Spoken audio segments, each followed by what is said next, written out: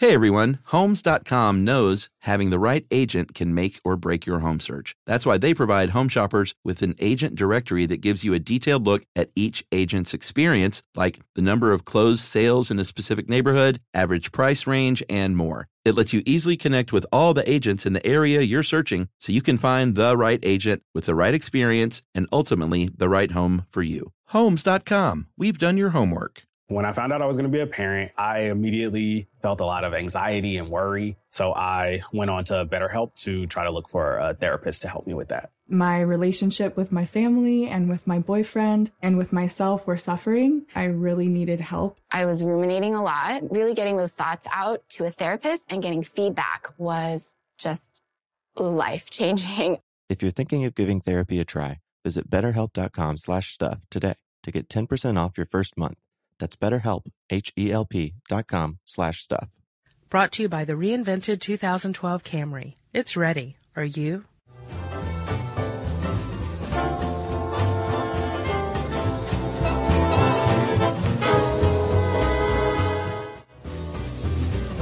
Hey, and welcome to the podcast. I'm Josh Clark. There's Charles W. Chuck Bryant. Nice. Thank you. That was a pretty good horse. Was that a mare? Filly? Foal? A yearling? Gelding? A colt? A dam, A sire, horse. stallion, pony. Do you know a lot more about horses after reading it? I do. And I was going to ask you if we could open up with a little definitions with Chuck and Josh. I think we should. But do your thing first, Well, and then we'll do that. It was just something I was just going to mention. Uncle Mo. All right, let's hear it. Uncle Mo is the favorite at the upcoming Breeders' Cup. And by the time this comes out, the Breeders' Cup will have come and gone. Okay. Because it's November 4th and 5th. Which is this weekend. It is, isn't it? Yeah. And Uncle Mo is the favorite for the Breeders' Cup, the real one. Because, like for something like a Breeders' Cup and it's 4 or 5, or the 4th and 5th, so 2 days. Right. They're going to have 50 races. Because on a race day, there's usually 10 to 13. Right. So they'll probably have 20. And the big one is the last one in this case. And the Breeders' Cup's going to be at Churchill Downs. Nice. In Kentucky, Yeah. where they hold the Kentucky Derby. Mm-hmm. And Uncle Mo's the favorite. He's 5-2 choice by odds maker Mike Battaglia. Oh, yeah? Who I had not heard of until I read this article about Uncle Mo. But he's scratched. I was going to see him at the Kentucky Derby, and he's scratched with a liver problem. So he didn't make it to post. That's sad. And I can't remember. I think Animal Kingdom ended up winning. But I went to the Kentucky Derby, you, me, and I did. And then we went to the Preakness. That's right. And after that, I was like, I have to know more about this. So I came back and started researching and wrote this article, How Thoroughbreds Work. And now at the next horse race you go to, you'll be the most obnoxious person there. No, I'll keep my mouth shut. I bet a lot of people know a lot, and I bet a lot of people know nothing. Yeah. Well, at the big ones like that. Yeah. I would say most of the people there know nothing at the big ones because it's just filled with tourists. Sure. And for some people, it's like, hey, I come here every day. It's just another race day. Right. Get out of here. Right. But ultimately, and because of Mutuel betting. Interesting. It's Peri Mutuel. That's what it is. But it's a French word. Your odds go up and down depending on how many other people are betting on a horse or betting against it or whatever. So I imagine if you are just one of those people where the Kentucky Derby is just another race day for you, you hate that day, the first Saturday in May. You probably skip it. Maybe. Unless you got a line. Well, yeah, true. Yeah. His mutter's a mutter. Yeah. So let's do your definition, Chuck. All right. A colt is a male under 5 years old. Filly is a female under 5 years old. Right, but from age 2 to age 5. A yearling is either 1 or 2 years old. Okay. A foal is newborn. Yeah. Correct? And it's also a verb. Being foaled is being born. Right. A sire is the father, which is a stallion. Yep. Stallion is an adult male horse. Over 5 years old. Right. But also a stud if he's doing that for money? Or is he a stud no matter what? He's a stud no matter what. That's what I like to think. And then the dam, the DAM, is the female, which is a mare. Right. And she is a breeder over 5. Yeah. And if she produces a female, it's a broodmare, or is she a broodmare? She's a broodmare. Okay. So a broodmare and a stud are one and the same. But different breeds. Different genders. Or genders, yeah, sorry. Yes, but they are, that's all the act of doing it. After that, when reproduction takes over, they become a sire and a dam. Okay. In relation to the foal. And a pony is just a small horse, which is it has nothing very to do with disappointing. Yeah, well, unless you meet one, then you're like, I'm not at all disappointed by this Shetland pony. Yeah. Shetland ponies are awesome. All right, so that'll help you out here going through this excellent article, I might add. Thank you. It is very good. Well, I really, thoroughbred horses are really interesting. They're fairly new. And it's one of those that if you don't know anything about something, you can sit down in 30 minutes and read this and know a lot about something you never knew anything about, which is our goal. Yeah. All right, so let's go. Okay, well, like I said, thoroughbreds are pretty new. They just came about within the last, 300 or so years. They're an entirely new breed. You know that? I do. Well, you want to talk about the beginning of them? Yeah, The History of Thoroughbreds by Josh Clark. Every thoroughbred alive comes from one of three bloodlines, which is really remarkable. Right. You give me a little background, then we'll talk about the horses themselves. So, this breed has 3 foundation sires, is what they're called, and they're 3 stallions that all belong to the Oriental group, and the Oriental group are Turks, Barbs, and Arabians. Very fast, these are the ones that you see in Lawrence of Arabia, right, hauling through the desert. Exactly. Very muscular and fast. Yeah, exactly. And light. What? Fairly light too, right? Light, yeah. I thought you said like. I was like, how do you want me to finish that? Yes, we like them. The Arabians, for at least a couple thousand years, have been prized for their quickness and their courage. They're very courageous horses, so they war horses. They serve as really good war horses. Yeah, and because they were quick, and because Bedouin Sheikh used to like to make money however he could, including wagers, they would be raced in match races. A match race is just one horse against one horse. Right. And in about the 18th century, the late 17th, early 18th century, 3 sires arrived in England, and those became the foundation sires for the thoroughbred breed. That's right. And each one has a really cool story, if you ask me. I agree. In 1688, Captain Robert Byerley captured a Turk, right, very fine-looking horse, from the Turkoman horse in the Middle East. Right. That's part of the Oriental group. The Turk, the Turkoman, it's an Oriental horse. Yeah. These are all Oriental horses, right? And they he captured this in a battle in Hungary and was like, you know what, this horse is really fast and it's really brave. Mm-hmm. Oh, I'm taking it back to England. Right. And he did. Yeah. And that was number 1. Number 2 was in 1704. The Byerley Turk. And this was a stolen barb, another Oriental, obviously, called the Darley Barb, or the Darley Arabian, purchased by Thomas Darley. And he was a diplomat to Syria. And he said, hey, I love that 4-year-old colt, Mr. Bedouin Sheikh. Mm-hmm. And so I'd like to purchase from you. And then the Sheikh reneged, and he said, well, I'm going to go steal it from you then, if you're not going to give me the horse. And in Darley's defense, I believe he had paid for it already, so it wasn't just outright theft.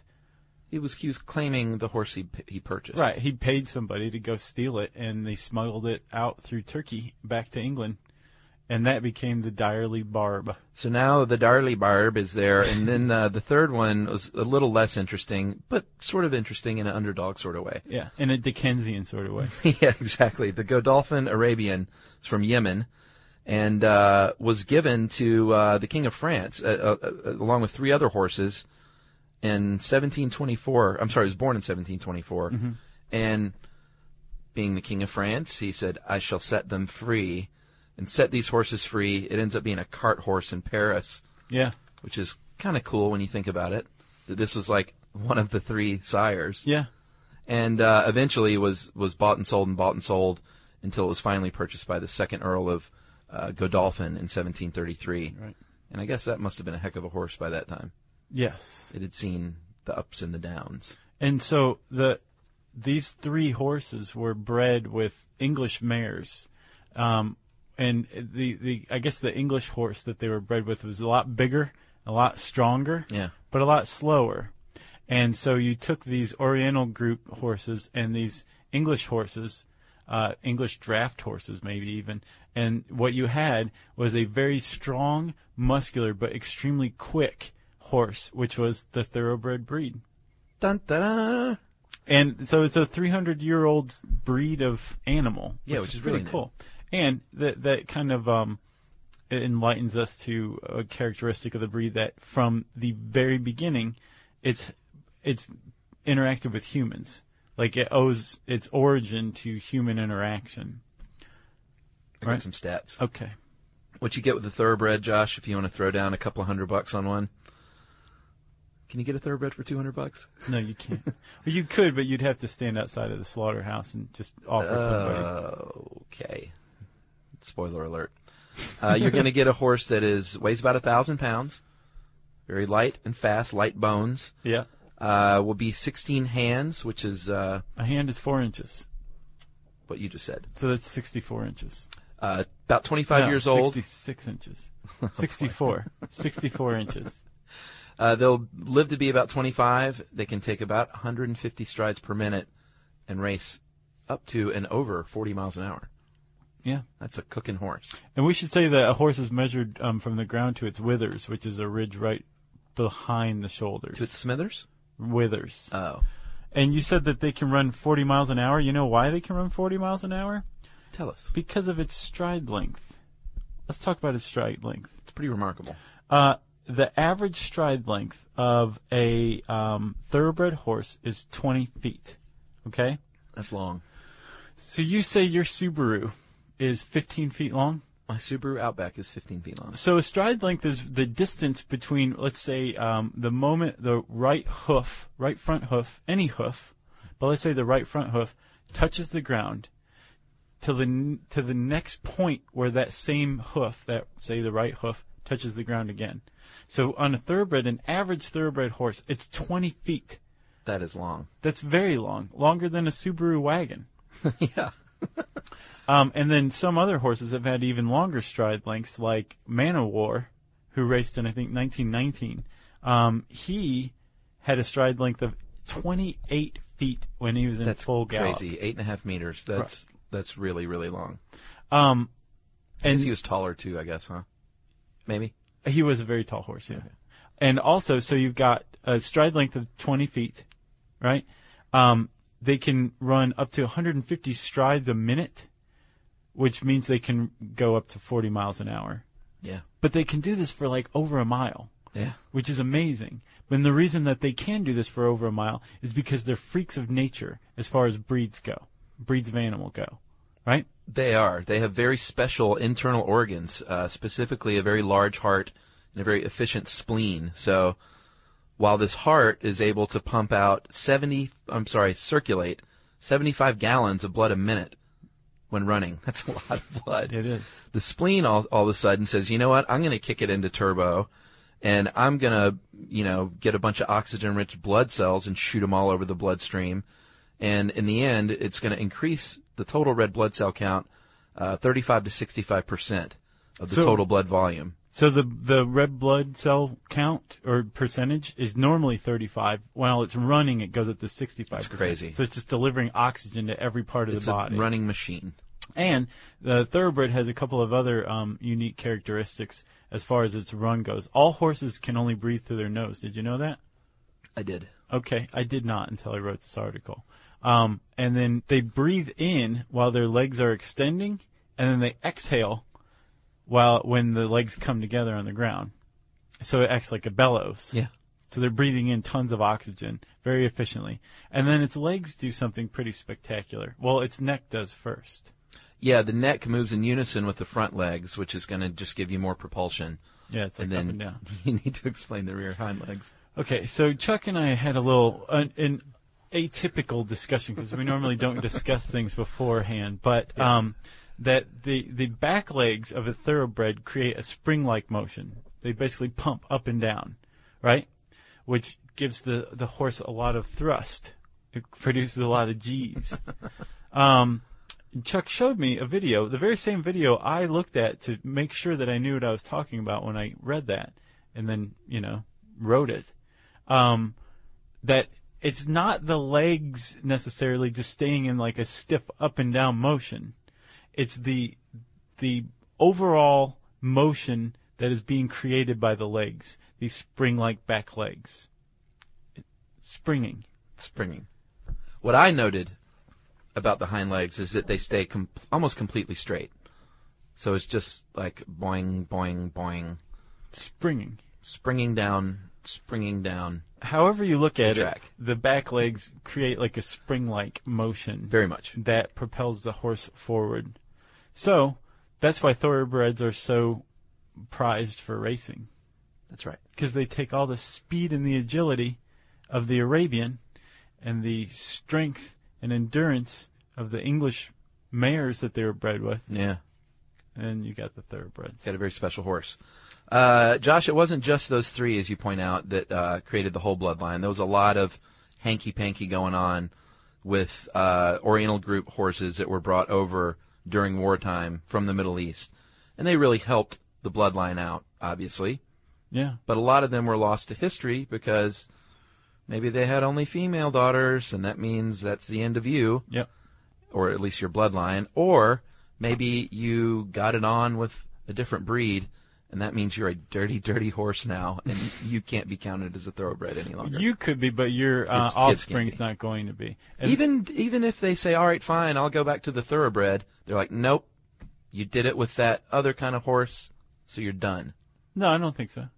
Oh, what? No, it's just your offspring. Oh, okay. So, like, if the horse never mated with anything but non-thoroughbreds, then its bloodline's lost. I thought you were saying that if it no, it's mated not, at all, not counted out. Okay. Well, that's good to know because I thought that was a little harsh. Yeah, no, it's not like that. But all of that is based on a decision that was made in 1791 by a guy named James Weatherby, who created this thing called the General Stud Book, and that is that all thoroughbreds are traced through the sire.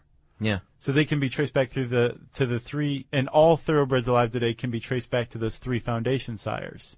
And this General Stud Book is a closed registry, meaning only full thoroughbred horses that are born to full thoroughbred parents can be included in this General Stud Book. That's right. And more than 100,000 are foaled worldwide every year, and so that's a lot of horses to keep track of. Right. And trace their lineage. Although once you have it done the first time, like the General Stud Book serves as the mothership of which all other stud books are based. Right. So you've got the foundation there. You do. So it's not like you have to keep tracing back to the original three. No, once you can link it up to, say, the last one in the General Stud Book. Exactly. Its last ancestor, then it takes over from there. So thank you, Weatherbys. Well, they still do that. The Weatherbys Limited is still an incorporated company in the UK. I bet they have a nice box there at Churchill Downs. Oh, yeah, they do. Or anywhere they want to go. Yeah, anywhere. James Weatherby in 1791 was actually the second Weatherby. His uncle... Clem? No, also James. Oh, okay. He was the first secretary of the Jockey Club, and he was hired to keep track of purses, Chuck. When you think about the future, what kind of technology do you envision? Whatever the future holds, artificial intelligence will undoubtedly be at the heart of it all. Join Graham Class as he hosts Season 2 of Technically Speaking, an Intel podcast from Ruby Studio in partnership with Intel. Explore the future of technology that's rapidly evolving our world today with the help of AI. There's still so much work and research needed to fully understand the power and potential of AI, and Intel is at the forefront of implementing AI and revolutionary technology that's changing the world we live in for the better. In each episode, Graham interviews the minds transforming medicine and healthcare, retail, entertainment, personal computing, and more, while pioneering new uses for AI in these spaces. Tune in every other Tuesday and explore the latest technology that's changing our world today and creating a more accessible tomorrow. Listen to Technically Speaking, an Intel podcast on the iHeartRadio app, Apple Podcasts, or wherever you get your podcasts. All right, game off. Let's pause here to talk more about Monopoly Go. Because in Monopoly Go, you can team up with your friends for timed tournaments where you work together to build up each other's boards. It's very nice. That's right. And the more you win together, the more awesome prizes you unlock. And there's so much to get. I'm talking about unique stickers that you can trade with friends to complete albums for big prizes, cool new playing pieces to travel the boards with, or hilarious emojis for taunting friends when you smash their buildings or heist their vaults. Plus, Monopoly Go feels new and exciting every day with constantly changing tournaments and challenges, like digging for treasure or a robot pachinko machine. And there's always new timed events that help you win big, like massive multipliers for everything you win or rent frenzies. That's right. There's always something fun to discover in Monopoly Go. So get off the bench and go download it now for free on Google Play or the App Store. Game on. What's a purse? Well, a purse is the winnings, the total amount of money that a horse can win for its owner, I should say. Horses traditionally don't get to keep the money themselves. It goes to the owners. Yeah. Who in turn pay the jockeys and all those other people. But the first James Weatherby was hired in 1770 to basically keep the books for the Jockey Club. So the Weatherbys are like a family, a long line of accountants, basically.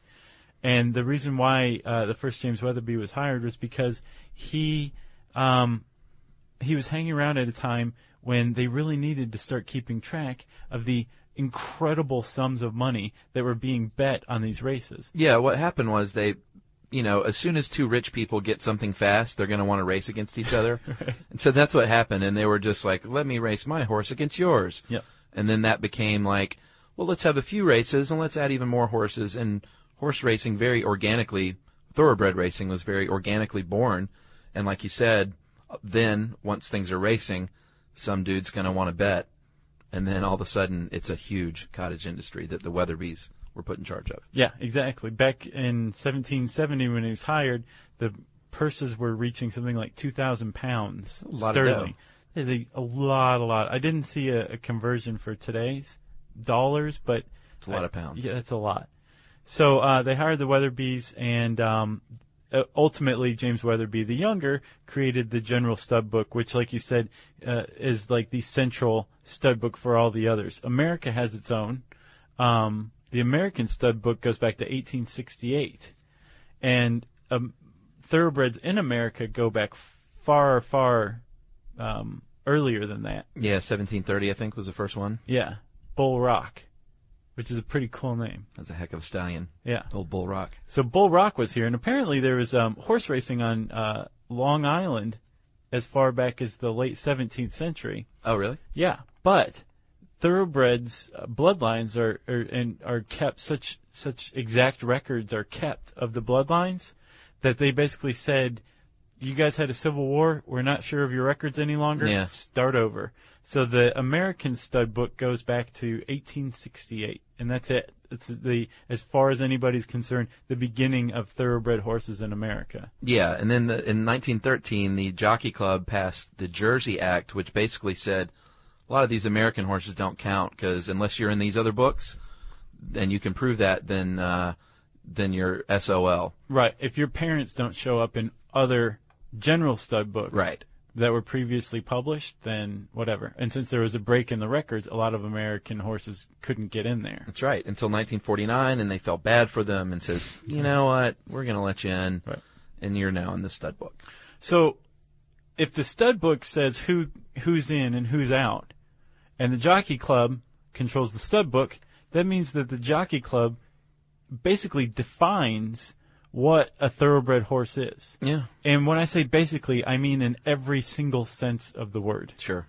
So color, there's 9 colors they to a horse coat. cover everything, though, don't they? Like, what colors are horses that aren't listed is what I wondered.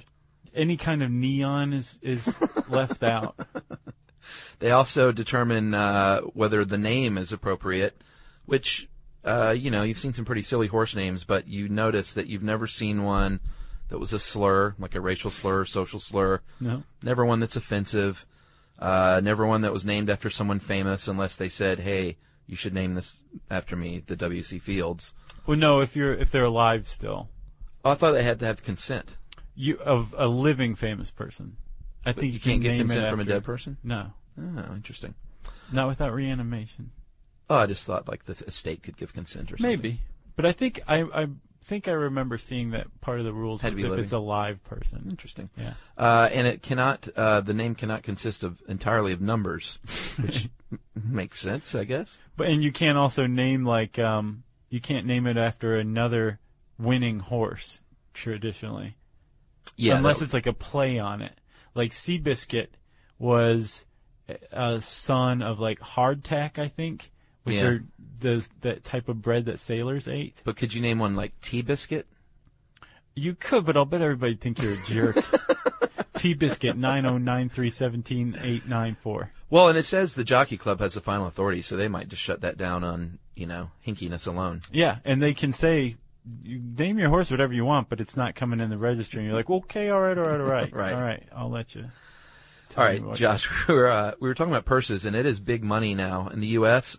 alone, in 2010, the gross purses totaled more than $1 billion. That was actually a pretty big decline. Well, not big, but it was worth more even earlier. Like 2004, 2005 was a huge peak for purses in the U.S. for horse racing, yeah. Well, and that means if there's a lot of money to be won as a horse owner, that means there's a lot of money to be made as a horse owner and paid as a horse owner. Yep. It's very expensive. Yes. In fact, I looked into this remember when I wrote that article on unusual investments for Sunday Paper? Yeah. One of them was investing in horses. I remember.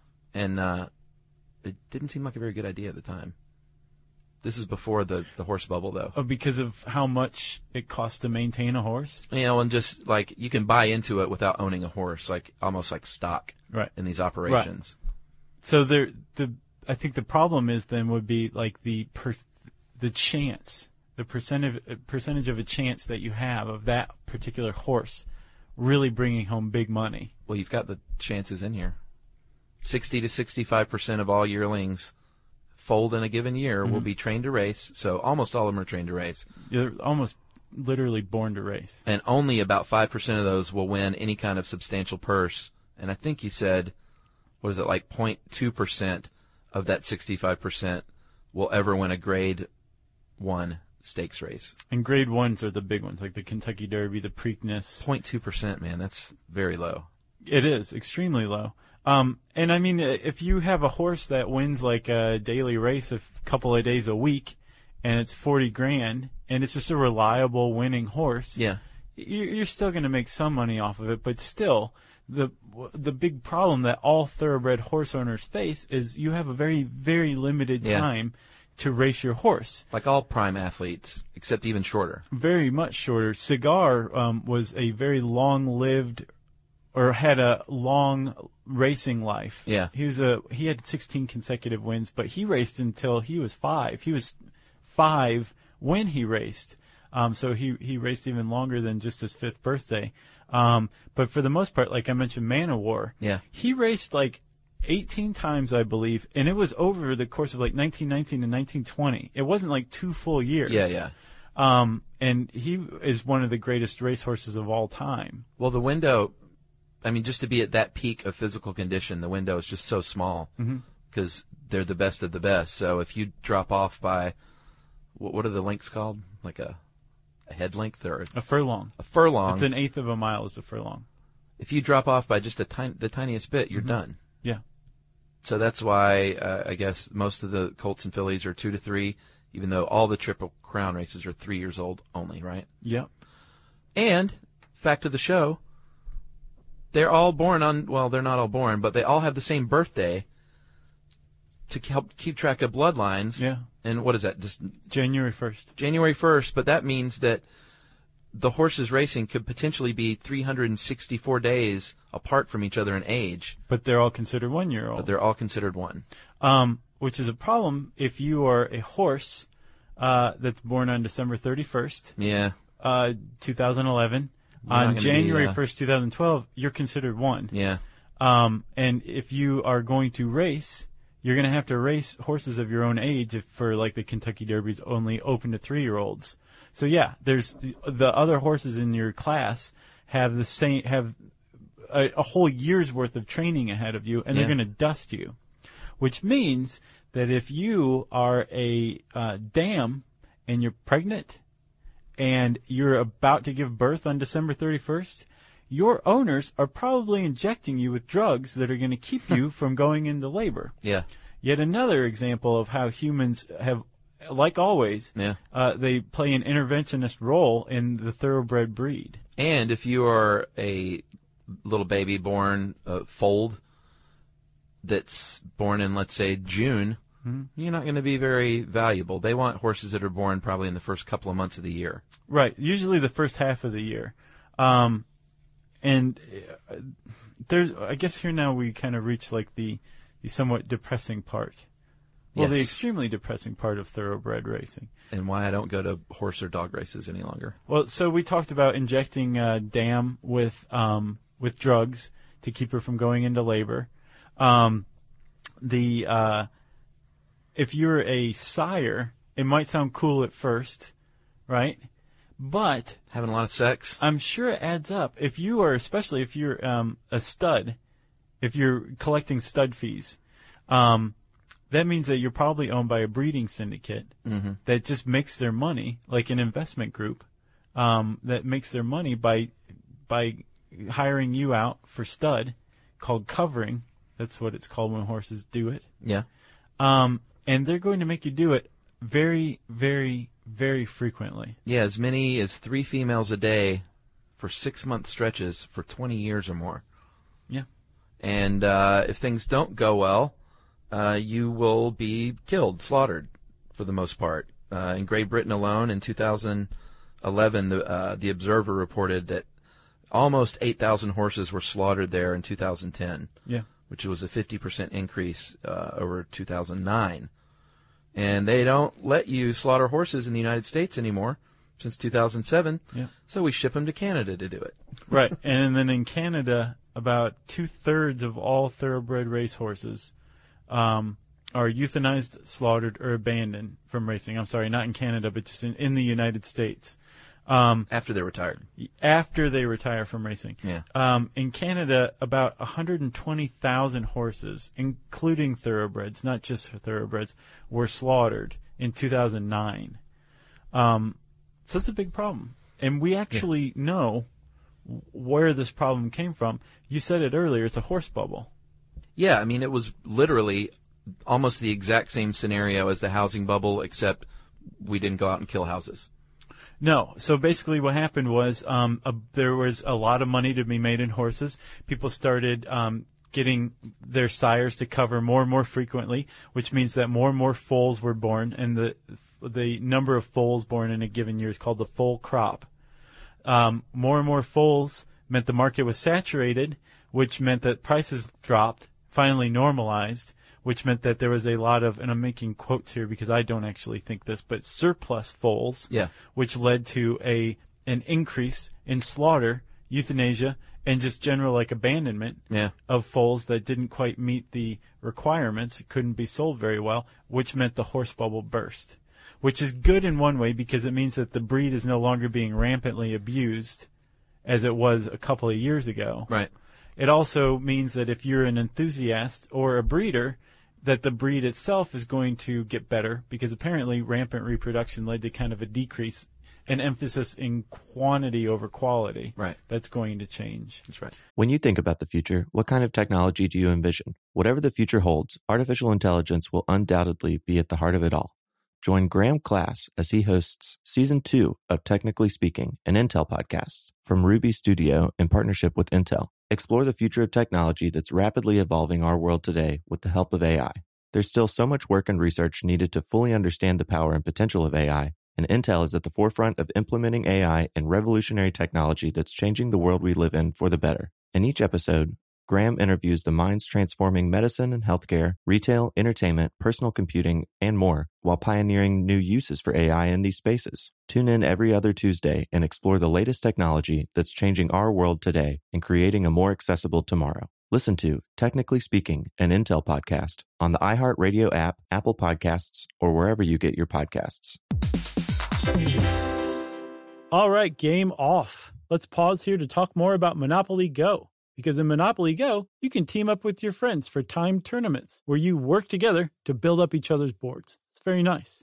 That's right. And the more you win together, the more awesome prizes you unlock. And there's so much to get. I'm talking about unique stickers that you can trade with friends to complete albums for big prizes, cool new playing pieces to travel the boards with, or hilarious emojis for taunting friends when you smash their buildings or heist their vaults. Plus, Monopoly Go feels new and exciting every day with constantly changing tournaments and challenges, like digging for treasure or a robot pachinko machine. And there's always new timed events that help you win big, like massive multipliers for everything you win or rent frenzies. That's right. There's always something fun to discover in Monopoly Go. So get off the bench and go download it now for free on Google Play or the App Store. Game on. But the problem is whether or not anybody will learn anything from it. Well, yeah, and the problem, too, is this breeding, very specific scientific breeding of this horse is, even when they do it perfectly right, you've got a scenario where you've got a horse with very light bones, but, you know, this one writer said the heart of a locomotive and champagne glass ankles. Yeah. So as we all saw in 2006 when Barbaro, that was so sad, very gruesomely broke its foot. They tried to fix it, but I think that was, I don't know, they didn't fix it. Euthanized in 2007, and then 8 Bells, they just euthanized her right on the track. Yep. Which was very sad at Churchill Downs in 2008. So, Animal Aid, if you want to look into organizations like that, they do a good job. They documented 729 horses that were injured and euthanized from March 2007 to August 11. And, you know, depending on which way you fall on that fence, the information's out there.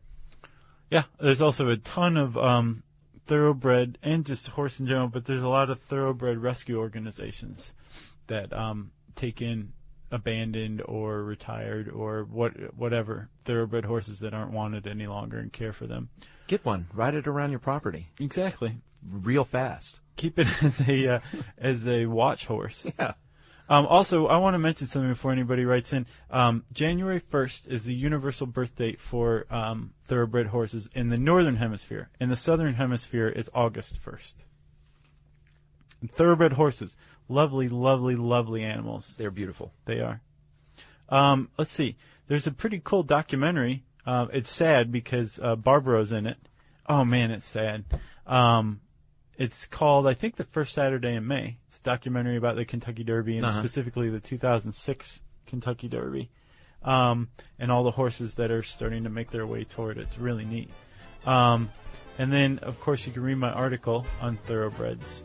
If you want to learn more about thoroughbreds, go read that article. Type in thoroughbreds, THOROUGHBREDS in the handy search bar at howstuffworks.com, and that will bring up this article. And I said handy search bar, so it's time for listener mail. Josh, I'm going to call this cool kid from Minnesota.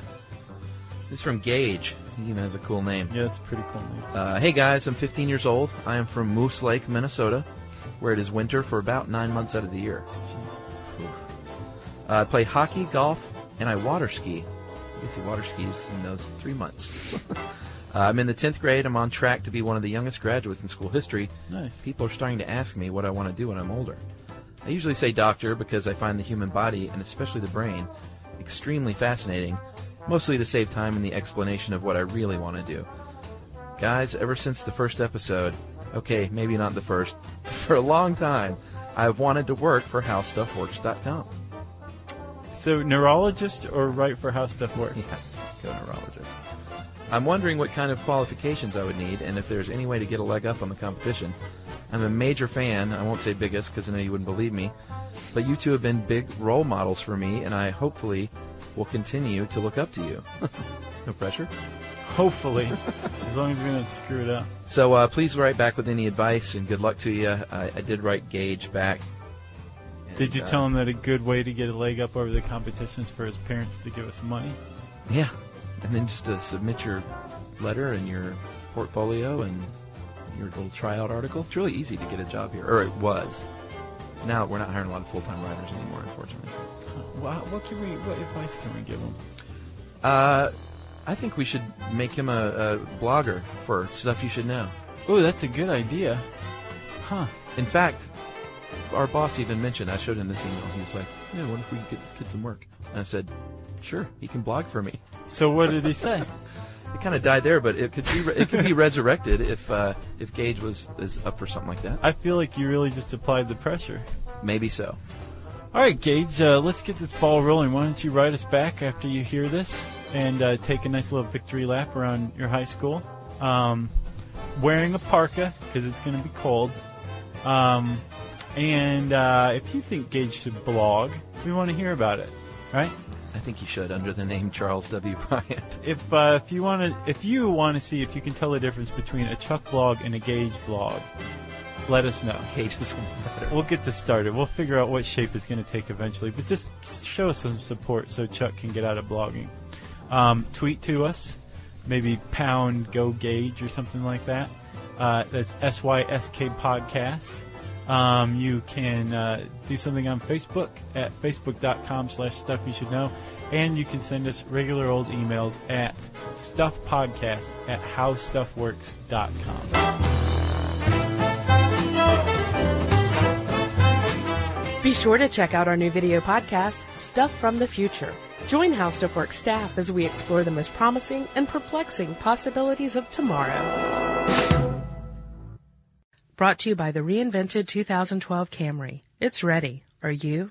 Xfinity has free premium networks for everyone this month, no matter what kind of entertainment you love. Addicted to true crime? Catch killer cases and more spine-tingling shows on A&E Crime Central. Crave adventure? Explore Asian action movies on Hi-Ya. Searching for something extreme? Check out skating, snowboarding, and more on Fuel TV Plus, the global home of action sports. And find crowd-pleasing bops on iHeartRadio's Hit Nation playlist. There's new free shows and movies to love every week. Say free this week in your Xfinity voice remote. Live Nation presents Concert Week. Now through May 14th, get $25 tickets to over 5,000 shows. That's up to 75% off a summer full of your favorite artists like 21 Savage, Alanis Morissette, Cage the Elephant, Celeste Barber, Dierks Bentley, Fade, Hootie and the Blowfish, Janet Jackson, Kids Bop Kids, Meghan Trainor, Bissell Pluma, Sarah McLachlan. Get tickets to more than 5,000 summer shows for just $25. Until now through May 14th. Visit LiveNation.com/Concert Week to learn more and plan your summer with Sean Paul, Sum 41, 30 Seconds to Mars, and Two Door Cinema Club.